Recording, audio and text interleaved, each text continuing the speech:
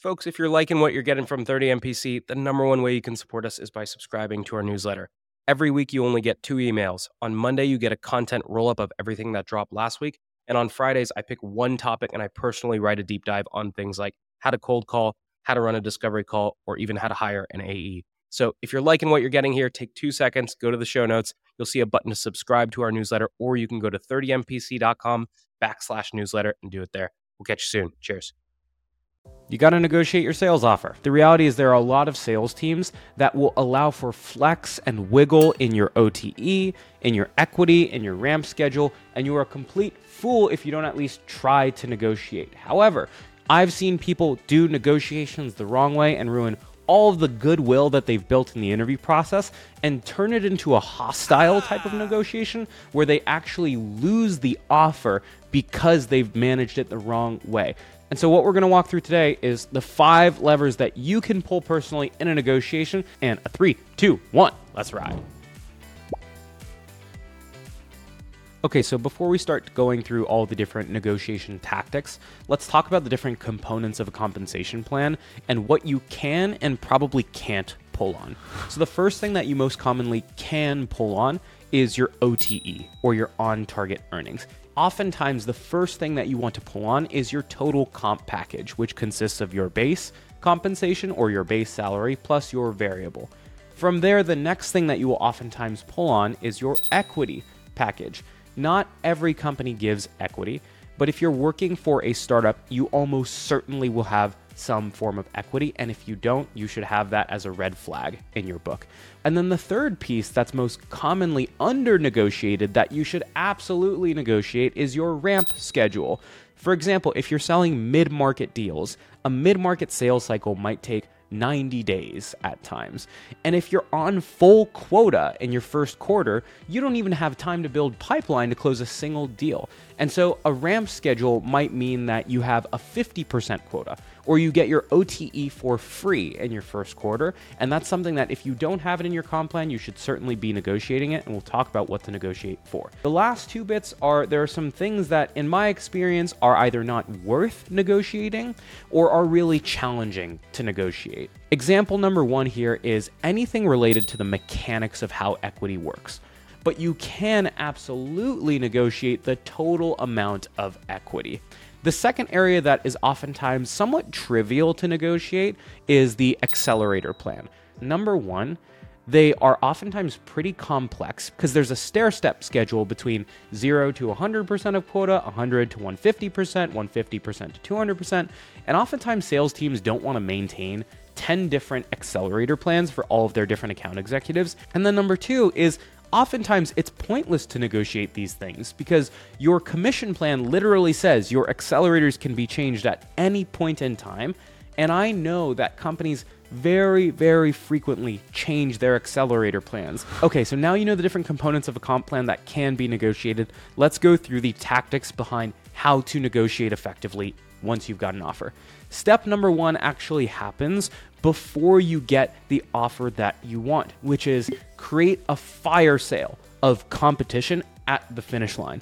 So whenever you find yourself looking at a job that you're interested in, it is critical, folks, to go start 4 other interview processes with similar caliber companies and get them caught up to the one that you want. What happens is when you get to the end of the negotiation and you try to push for a higher OTE, they're going to ask, do you have another offer in hand? And if you say no, you're just wishing and hoping. And tactic number 2 is to stay positive with the job that you want and always give them really positive feedback, but never tell someone that you are the number 1 choice. Never, ever, ever tell the company that you want to work for that they are your number 1 choice, ever. I would say absolutely Pave is in the top 2 companies or 3 companies that I'm looking at right now.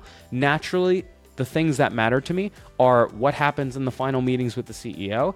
And then, of course, I need to look at the comp plans because compensation is really important to me while it's not the only thing. But I'll say from an emotional standpoint, I love you all as a company.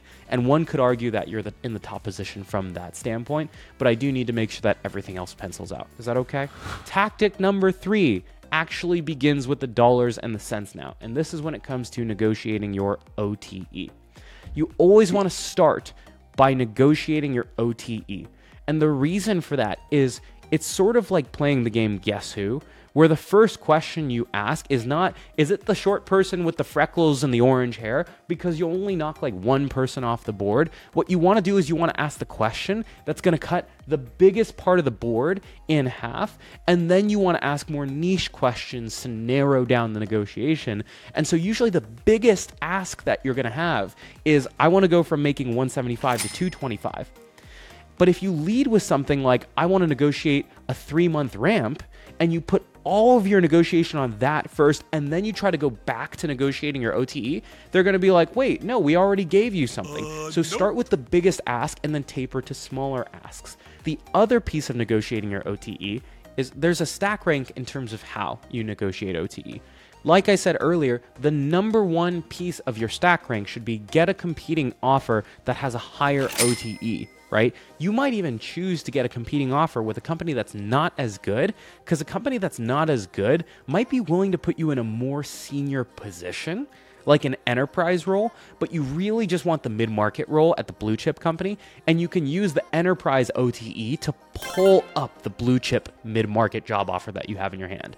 If you can't get that, the second and third orders of the pecking order are other real examples of what AEs get paid at other companies. Try to pull real examples as much as humanly possible. The third and absolute worst one is using any sort of public data like Glassdoor. It's absolute garbage. I hesitate to even include it as an option because it's all self-identified garbage data and recruiters do not take it seriously. Tactic number 4 is not exactly a tactic, but it's a principle, which is you can always catch up on cash, but you can rarely catch up on equity. Typically, companies will do what is called a merit cycle every 6 to 12 months, which is they're going to look at all of their employees, they're going to give you a performance review, and what will happen is as they look at your compensation, if you didn't negotiate super hard on your OTE on the front end, they will oftentimes bring you closer to market. Now, it's one of those things where if you started at 100 and someone started at 110, you might make it to 125 and they'll make it to 130, but you will get closer and closer and closer, and over time your performance will catch up. Your equity rarely changes. And so I always recommend, especially if you're looking at an early stage company and you're given the trade-off between higher equity or higher cash, a lot of people will tell me I'm absolutely crazy for this, but within reason, I will always take the higher equity option. The more equity you can get earlier in your company's tenure, the better, because earlier in a company's tenure, if it's a good company, their stock price is lower than it will be in a year. But again, all of this is under the pretense that number 1, you don't need that extra bit of cash that you would have traded. And then number 2, you also believe in the company long term. Lastly, number 5, negotiate your ramp schedule. My general rule of thumb is I want my ramp cycle to be in line with my sales cycle. So for example, as a mid-market AE, I would want a minimum of 1 quarter of ramp if it takes 60 to 90 days to close a deal. So figure out for your industry, for your sales cycle, whether it's SMB, mid-market, or enterprise, what is standard, and try to get a comp plan nailed down that gives you a couple free months when you know you're going to close nothing, and then steadily, gradually ramps up in terms of quota. Alrighty, folks, hopefully this one was helpful for you. Those are the 5 things that I would do to negotiate any sales job offer. And of course, you're going to have to do this along the way without ruining goodwill with your folks. And if you want to know what market comps look like for those jobs so you know what you can start to anchor people towards, we did another video on how much can you make in tech sales. And let me know what else you'd like to see as part of the Advice from a VP of Sales series here. Alrighty, folks. Peace.